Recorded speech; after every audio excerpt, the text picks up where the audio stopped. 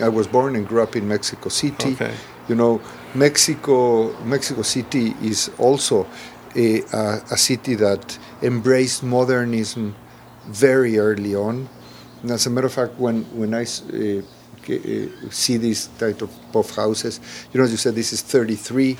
I go back to the houses that Juan O'Gorman was building in the 20s, that even Luis Barragan was building in the 20s. Before he became the yellows and the oranges and the pinks.